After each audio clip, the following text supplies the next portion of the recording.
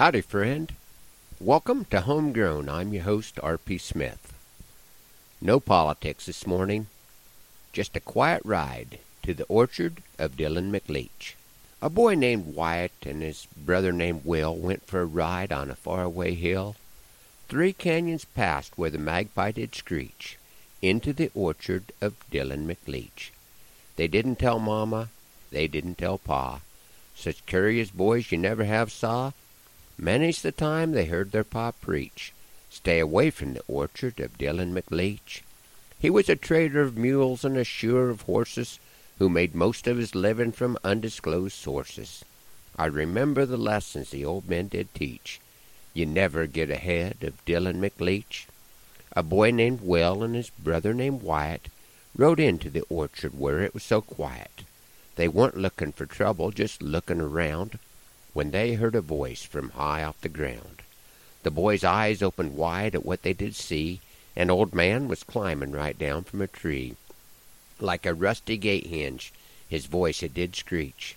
The boys had been found by Dylan McLeach. "Howdy, boys.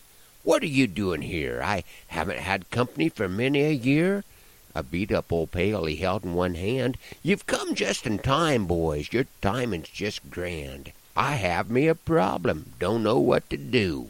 Now along come a fine pair of boys like you. There's lots of fruit in my orchard, but it's out of my reach. Could you help an old man named Dylan McLeach?" So a boy named Will and his brother named Wyatt climbed the trees in the orchard where it was so quiet, except for the chatter of 2 boys and a man who had a good visit as they carried out his plan. Dylan told about the old days, talked some of the war.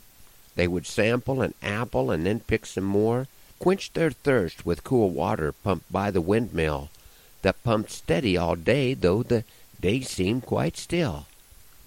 As the boys would climb up and pick fruit with ease, Dylan would carefully water the trees. The boys picked the fruit that was just out of reach of their new old friend named Dylan McLeach. Dylan said, "Boys, it's getting late in the day. It's time to quit, time to draw your pay. For picking the fruit that was out of my reach, I will pay you the price of 2 rainbows each." The boys shook the hand of Dylan McLeach to seal the deal on the price they did reach, then watered their horses and rode for the home place. The excitement of the day made them pick up the pace. It had been dry on the family ranch that lies in the valley where Deer Creek does branch. If it didn't rain soon, the grass wouldn't grow, and the cows would have to find somewhere to go. 2 boys told their pa about the deal they had made.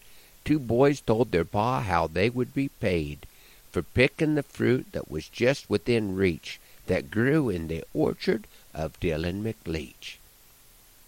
Their pa he did laugh, nearly laughed till he cried, wiped the dust from his brow, then he heavily sighed. "My boys are telling me quite a tale of an orchard, an old man, and a beat-up old pail.